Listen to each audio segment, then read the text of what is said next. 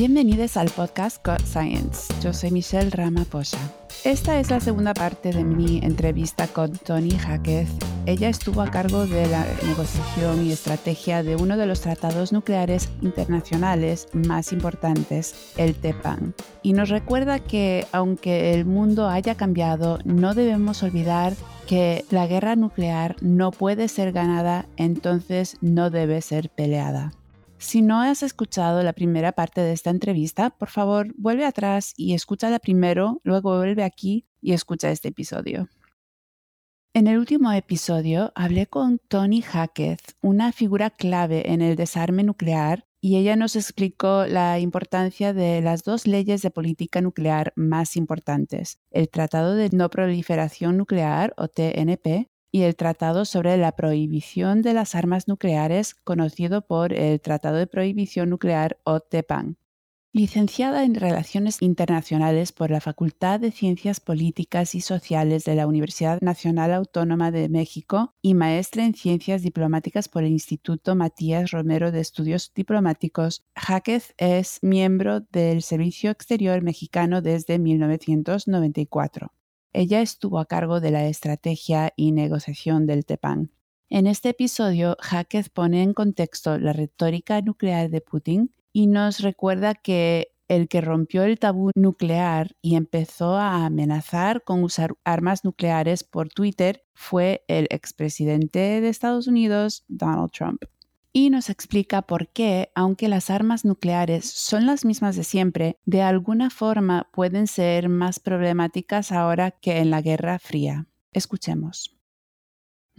Y la guerra rusa en Ucrania ha elevado el nivel de riesgo de una guerra nuclear. Sé que has expresado tu preocupación por esa posibilidad y hemos visto algunas acciones por parte de Rusia que pueden indicar el inicio de un nuevo plan estratégico. Se ha retirado de Kherson. ¿Qué está pasando? ¿Estamos viendo retroceder a Rusia como la marea antes de un tsunami o realmente está volviéndose atrás? ¿Cómo estás asesorando esta situación? Obviamente estamos ante una situación muy preocupante porque no se pueden separar las acciones de la retórica. No obstante, según lo que algunos analistas especifican, coincido también con la apreciación de que estamos ante la renovación de la amenaza y de un riesgo mayúsculo, como no había estado la comunidad internacional en muchas décadas, de que se pudieran emplear las armas nucleares, pero esa posibilidad sigue siendo remota porque esperamos que haya consideraciones basadas en la cordura y no solamente en la situación geopolítica imperante. A lo que me refiero es que no vemos, a pesar de que se están viendo estas acciones desde el punto de vista geopolítico y geoestratégico que pueden generar preocupación por el riesgo elevado en el que estamos. Por el momento, la retórica es la que sigue siendo la mayor causa de preocupación con relación a las armas nucleares. Todavía la contienda militar, la conflagración bélica está siendo llevada a cabo con armas convencionales, pero lo que preocupa es que estas acciones no se pueden desligar de una retórica inflamatoria e incendiaria que puede generar malos cálculos, que puede generar una elevación del riesgo de escalamiento y llegar a la conflagración solamente basado en malos entendidos y malos cálculos. Esa es la razón por la que la reducción del riesgo de guerra nuclear es un tema prominente actualmente en las discusiones multilaterales. ¿Qué pasos se tienen que dar para evitar que este tipo de retórica inflamatoria y de amenazas veladas o explícitas puedan llegar a generar una conflagración nuclear? No obstante, desde el punto de vista de México y de muchos países, la mayoría de los países del mundo, la única garantía para evitar una conflagración es el rechazo a las armas nucleares, la prohibición y la eliminación de las armas nucleares. Esa es la única garantía que existe. Mientras exista un arma nuclear, puede ser objeto de amenazas de uso, de empleo, y también puede ser empleada para desestabilizar y para incrementar el riesgo de guerra. Además, el otro problema con la retórica inflamatoria es que es un incentivo para la proliferación, porque mientras haya un actor, el que sea, amenazando con armamento nuclear, otro va a considerar importante tenerlo para poder contrarrestar esta retórica. Entonces es un incentivo a la proliferación, no es un incentivo nada más a la guerra, sino es un incentivo a la proliferación.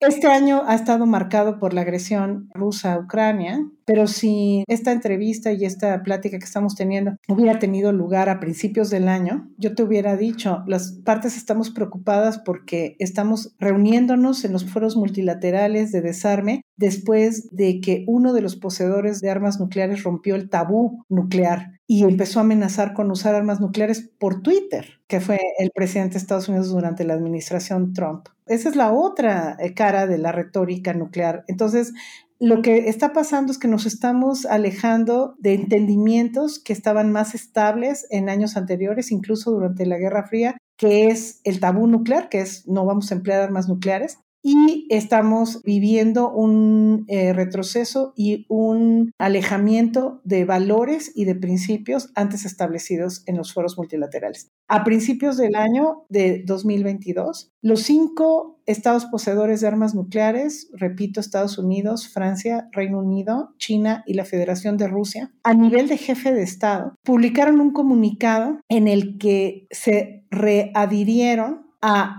un postulado que había sido antes expresado y aseverado por Reagan y Gorbachev en 1986 y después retomado por Biden y Putin el año pasado en uno de los primeros comunicados sobre este tema que negociaron los dos países antes de la guerra en Ucrania, donde los 5 países decían, la guerra nuclear no puede ser ganada, entonces no debe ser peleada. Ese era el entendimiento. Se puede vislumbrar que se puede hacer una guerra nuclear, como ahora le llaman, limitada o pequeña. Se está banalizando el uso de las armas nucleares y esa banalización, esas voces que claman por el uso de armas nucleares que se pueden usar de manera limitada, están no tomando en cuenta las experiencias tanto de las víctimas de los miles de ensayos que hubieron antes de 1996 como las experiencias de las explosiones y los ataques sobre Hiroshima y Nagasaki con armas atómicas, con armas que eran muy pequeñas y que podrían ser consideradas como tácticas actualmente y que causaron devastación y sufrimiento humano por generaciones y por décadas. Entonces, la preocupación más importante en los sectores multilaterales preocupados por el desarme nuclear y desde mi perspectiva, de mi posición o de la posición de mi país en los foros multilaterales, la preocupación es el completo abandono de la preocupación por no causar este tipo de catástrofes y por evitar el sufrimiento humano que causan las armas nucleares. La banalización del uso de las armas nucleares es uno de los efectos más devastadores que hemos tenido en los últimos años. Y esa es una de las preocupaciones por las cuales no podemos seguir normalizando o permitir que ese discurso se considere como normal o como parte de una nueva narrativa en la que el uso de armas nucleares de algunos es mejor que el empleo de armas de otros. ¿Crees que Putin está hablando de armas nucleares porque Trump rompió el tabú hablando de armas nucleares en Twitter? ¿Crees que no hubiera presentado esa posibilidad si no lo hubiera hecho Trump primero?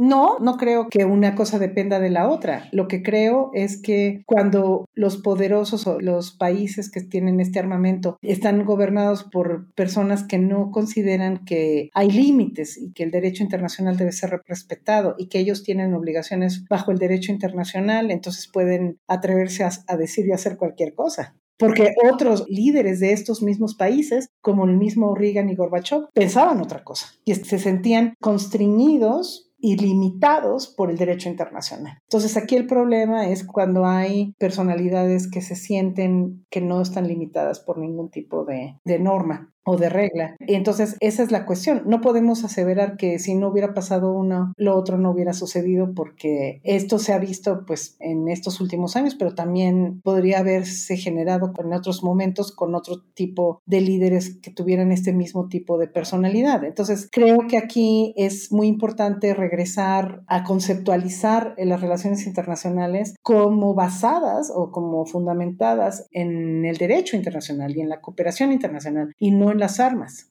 Porque durante la Guerra Fría, de manera conceptual, se pensaba que las armas eran las que daban la estabilidad, ¿no? O sea, la narrativa de la doctrina de la disuasión es que gracias a las armas nucleares no ha habido una tercera guerra mundial. Pero a lo largo de las décadas y con el entendimiento, conceptualización de que el mundo es interconectado, de que tenemos una codependencia positiva entre países en donde nos afecta lo que pasa en un mercado en Asia, Latinoamérica, que los efectos del cambio climático son problemas globales que tenemos que resolver de manera conjunta y que ningún país puede resolver en aislamiento. Ese tipo de valoración fue la que prevaleció durante los años 90, la década del 2000, los primeros años de este siglo, que la cooperación internacional era la base de la estabilidad, no las armas. Si vemos la Agenda 2030 para el Desarrollo Sostenible, asevera que no puede haber desarrollo sin paz, ni paz sin desarrollo. Y la colaboración de los países en ese sentido marcó la narrativa y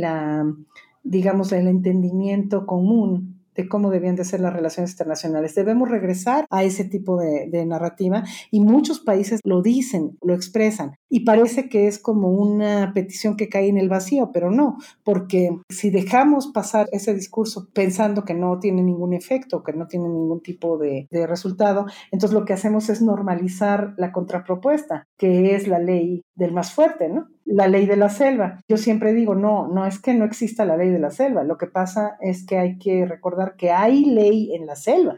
O sea, existen las normas y existen los estándares. Y entonces, ¿qué debería hacer Estados Unidos y el mundo para disminuir el riesgo de guerra nuclear?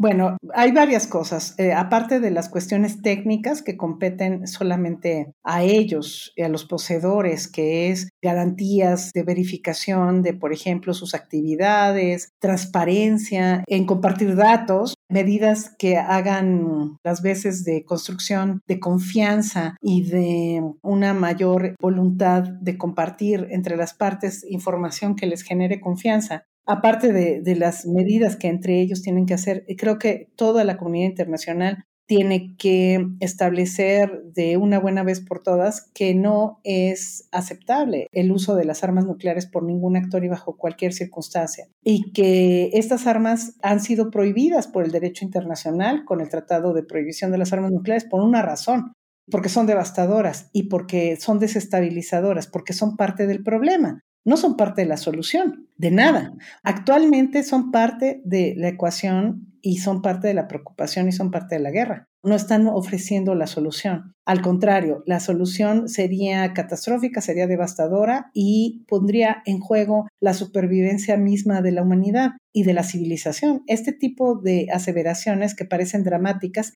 era el discurso normal en los años 60 y 70 y desafortunadamente esa preocupación sigue vigente. ¿Por qué? Porque las armas nucleares no dejaron de ser más problemáticas o más devastadoras, sino que ahora son más problemáticas y más devastadoras que en la Guerra Fría. Y actualmente el alejamiento de las reglas y de las normas ha provocado esta desestabilización y los riesgos más ostensibles y más preocupantes que incluso en los años más álgidos de la Guerra Fría. Entonces, lo que debemos hacer es regresar a valorar y a sostener la validez de los acuerdos que hemos hecho anteriormente, sobre todo la validez del derecho internacional y el derecho internacional humanitario, y cumplir con nuestras obligaciones. Todos tenemos obligaciones y los estados actualmente estamos regresando a eso. La administración Biden, Reino Unido, Francia, en la conferencia de examen del TNP este año fueron muy claros en decir que ellos no estaban huyendo o negando que tuvieran obligaciones por parte del TNP o como parte del TNP. Obviamente tenemos una diferencia de apreciación en cuanto ha sido el progreso en el cumplimiento de sus obligaciones, pero por lo menos no negar que tienen esas obligaciones, eso es un avance. Y eso muestra que hay voluntad de cumplir y de sostener las normas y los acuerdos a los que hemos llegado anteriormente. Creo que la clave aquí para reducir tensiones y evitar fricciones siempre es no dar por sentado que los acuerdos previos ya no existen nada más porque ha cambiado el mundo. Muchos hablan de que actualmente la situación internacional, la coyuntura internacional no es propicia para hacer nuevos acuerdos, pero yo siempre cuestiono eso porque las relaciones internacionales siempre son complejas, si tú y yo escogemos un año del siglo que quieras, en ese año iba a haber conflicto, iba a haber problemas, iba a haber guerras, iba a haber tensiones, iba a haber desencuentros y desentendimientos y malos entendidos entre los poderosos, el año que quieras. Y eso no quiere decir que la comunidad internacional no pueda caminar en conjunto hacia soluciones comunes para problemas comunes. Y la comunidad internacional lo ha demostrado, por lo menos dentro de los parámetros de la existencia de las Naciones Unidas desde 1945. O sea, no todas las discusiones en el seno de Naciones Unidas han fallado por el desencuentro de los poderosos. Siguen habiendo programas de cooperación, sigue habiendo programas, reuniones y construcción de acuerdos y construcción de soluciones a pesar del desencuentro de los poderosos. Y entonces creo que debemos seguir avanzando hacia el fortalecimiento de esas estructuras, no al debilitamiento de esas estructuras. Y los demás debemos exigir que los poderosos hablen, que sigan el diálogo, que no suspendan la comunicación entre ellos, porque eso crea mayor incertidumbre y va en contra de las medidas de fomento de la confianza a las que me refería anteriormente. Volvemos en breve con la segunda parte de nuestra entrevista. El podcast Got Science es presentado por la Unión de Científicos Conscientes. Nos gustaría saber lo que piensas, así que si tienes un segundo, por favor, déjanos tu reseña en español y 5 estrellas en Apple Podcasts si te ha gustado el episodio y quieres escuchar más episodios en español. Nos encantaría ver unos cuantos comentarios en español, porfa. Y también agradecemos mucho que se suscriban y valoren al podcast. Es una de las mejores maneras de promover a Got Science. Es gratis y súper fácil. Cuando abras la app donde se escucha el podcast Got Science, haz clic en suscribirse en la página de podcast, luego baja hasta donde dice reseñas y deja tu comentario y 5 estrellas. Y si te gusta tuitear, habla con nosotros en Twitter en @GotScienceUCS. Y no te olvides de compartir el podcast con tus amigos y familiares. También nos ayuda muchísimo. Para más programas como este, dirígete a es.ucsusa.org/recursos/podcast. Nos puedes encontrar en iTunes, Stitcher, PRX, SoundCloud y muchos sitios más donde se descargan los podcasts. Para una transcripción de esta entrevista o enlaces con más información sobre este episodio y las biografías completas de nuestros invitados, anda a es.ucsusa.org/recursos/podcast. Ahora de vuelta a nuestra entrevista.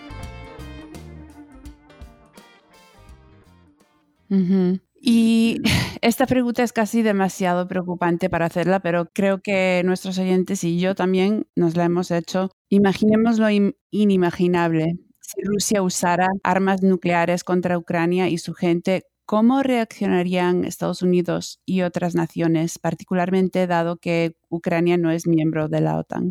Pues bueno, yo para empezar creo que es bueno que nos imaginemos eso, porque no podemos prevenir lo que no valoramos. Entonces, precisamente apreciar esa posibilidad, esa que sigue siendo remota, imaginarnos eso, yo siento que es la base de la prevención. Y esa fue la premisa bajo la cual México, Noruega y Austria convocamos a las conferencias sobre el impacto humanitario de las armas nucleares. Es ver lo que nos dicen los científicos que pasaría si hubiera un intercambio limitado de armamento nuclear, por ejemplo, a una explosión intencional o accidental incluso. Entonces creo que imaginarnos esto es clave para poder detenerlo. ¿Qué va a hacer Estados Unidos y qué van a hacer los países de la OTAN cuando Ucrania no es miembro de la OTAN? Bueno, eso yo no puedo darte una respuesta porque bajo las convicciones en las que nos movemos el resto de los países del mundo, especialmente mi región, una solución militar jamás es la solución y ni siquiera una solución militar en defensa del territorio tiene que ser proporcional. Desde el punto de vista, por ejemplo, de los países de Latinoamérica y del Caribe sería impensable usar armas nucleares en respuesta a unas armas nucleares sería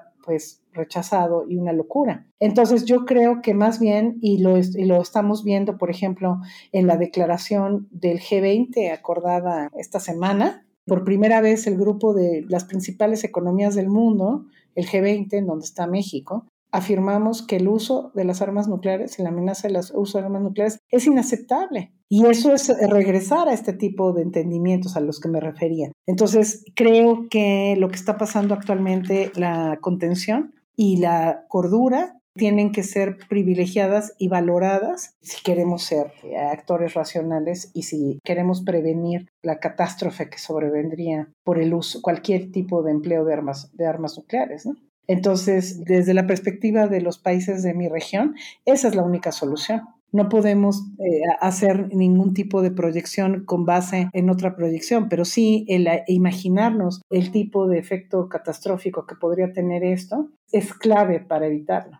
Y bueno, una preguntita más, y sé que te estoy tomando muchísimo tiempo, pero ¿cuáles cree que son los próximos pasos realistas y alcanzables que nos acercarían a la eliminación de las armas nucleares del planeta? Bueno, creo que una de las cosas más importantes es que los estados poseedores de armas nucleares, que son los miembros permanentes del Consejo de Seguridad de entrada, también los otros 4 que están en posesión de armas nucleares, necesitan regresar al diálogo, a mesas de diálogo y a diálogo diplomático. Y esto es algo que México ha estado insistiendo y que ha estado repitiendo como base importante de la solución a este problema. México es miembro no permanente del Consejo de Seguridad en este momento y eso es lo que nosotros estamos reiterando. No se puede imaginar ningún tipo de solución que no pase por el diálogo diplomático. Mucha gente piensa que las negociaciones no son posibles en estos momentos y tal vez no estoy hablando únicamente de negociar y de ceder o de hacer toma y daca. A lo que me estoy refiriendo es que la obligación que tenemos todos los estados en los foros multilaterales es negociar, es dialogar y tratar de encontrar un acuerdo común.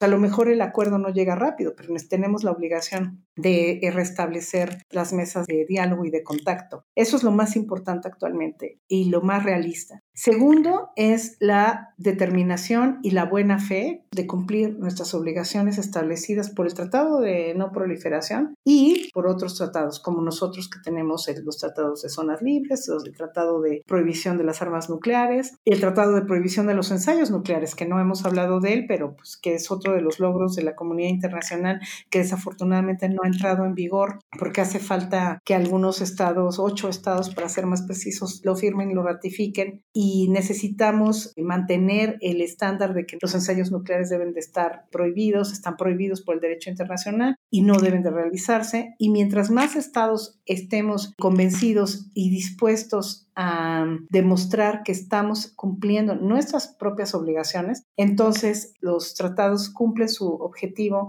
de buscar las soluciones. No se puede buscar la salud de los foros multilaterales y de los tratados y de la implementación de los tratados cuando los estados parte de los tratados decimos, bueno, es que yo sí lo puedo cumplir, pero el otro no, porque ahorita está muy complicada la situación internacional. ¿Me explico? O sea, no hay condiciones para cumplir porque está muy complicado el escenario estratégico, porque tenemos este evento que empañan la posibilidad de diálogo, porque en el momento en el que hacemos eso, lo que estamos diciendo es que la implementación de acuerdos, especialmente los jurídicamente vinculantes, es opcional y es asimétrica y es nada más para algunos y eso genera pues más desigualdad en el mundo y más inestabilidad, o sea, no hay ningún tipo de señal de que eso nos lleve a mayor estabilidad, sino al contrario, mayor incertidumbre. Entonces creo que mientras menos países digamos eso, el peso del consenso internacional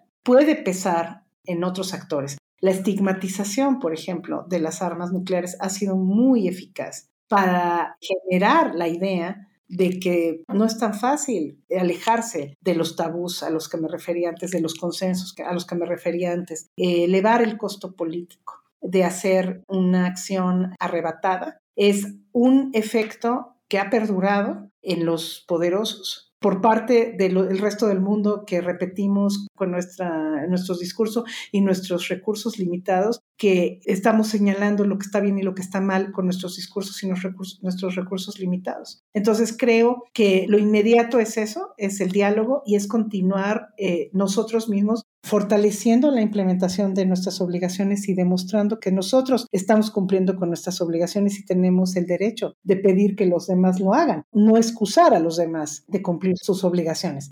Y se necesita que todos los poseedores de armas nucleares estén convencidos de que un mundo más seguro y más pacífico no puede estar sostenido por el armamento nuclear. Y yo estoy convencida, yo estoy convencida de que ese convencimiento va a llegar. Porque, repito, las dinámicas de la Guerra Fría siguen medio influenciando y siguen siendo parte como de la música de fondo de los foros multilaterales por la manera en la que empezaron las Naciones Unidas, por la manera en la que se creó la organización, por la manera en la que durante tantos años el juego suma cero y tantas otras narrativas de la Guerra Fría permanecieron y prevalecieron en los foros internacionales, pero esas no son las únicas que existen y esas no es el único tipo de interacción entre las naciones que hemos visto a lo largo de 60, 70 años. Está también, por ejemplo, la aparición de nuevos actores y nuevas preocupaciones y nuevos intereses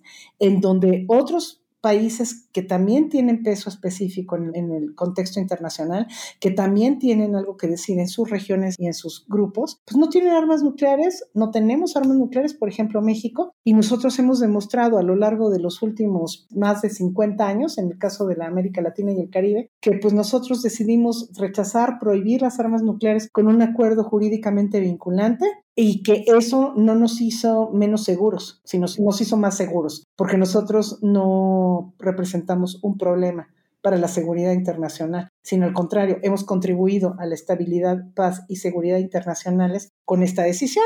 Y es la prueba histórica que tenemos los países en zonas libres de armas nucleares, que debemos continuar enarbolando y que debemos de estar presentando al mundo a manera de presión para elevar el costo político del empleo de este armamento. No es una tarea de corto plazo, ni es una tarea que parece fácil, pero aquí tengo que traer alguna frase del embajador y diplomático mexicano Alfonso García Robles, que fue Premio Nobel de la Paz y que este año se cumplen 40 años de que fue galardonado con el Premio Nobel de la Paz precisamente por sus acciones en los foros de desarme, ¿no? Lo que él decía es que nuestra acción, la acción de los países que no tenemos armas nucleares y que a lo mejor solamente tenemos los recursos retóricos y de implementación de nuestras obligaciones, pareciera nimia, pero pues una gota de agua que cae varias veces sobre el mismo lugar puede cercenar una piedra. Y esa es nuestra labor. Nuestra labor es insistir en lo que ya acordamos, en lo que estamos cumpliendo,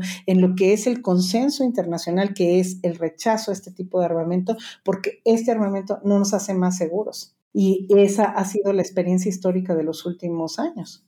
Bueno, pues muchísimas gracias por tu gran trabajo para terminar con las armas nucleares. Estoy encantadísima de haber hablado contigo y espero que los países con la mayoría de las armas se comprometan a ratificar el TPAN también. Gracias. Bueno, pues muchas gracias, Toni. Agradezco mucho que hayas tomado tanto tiempo conmigo. Muchas gracias.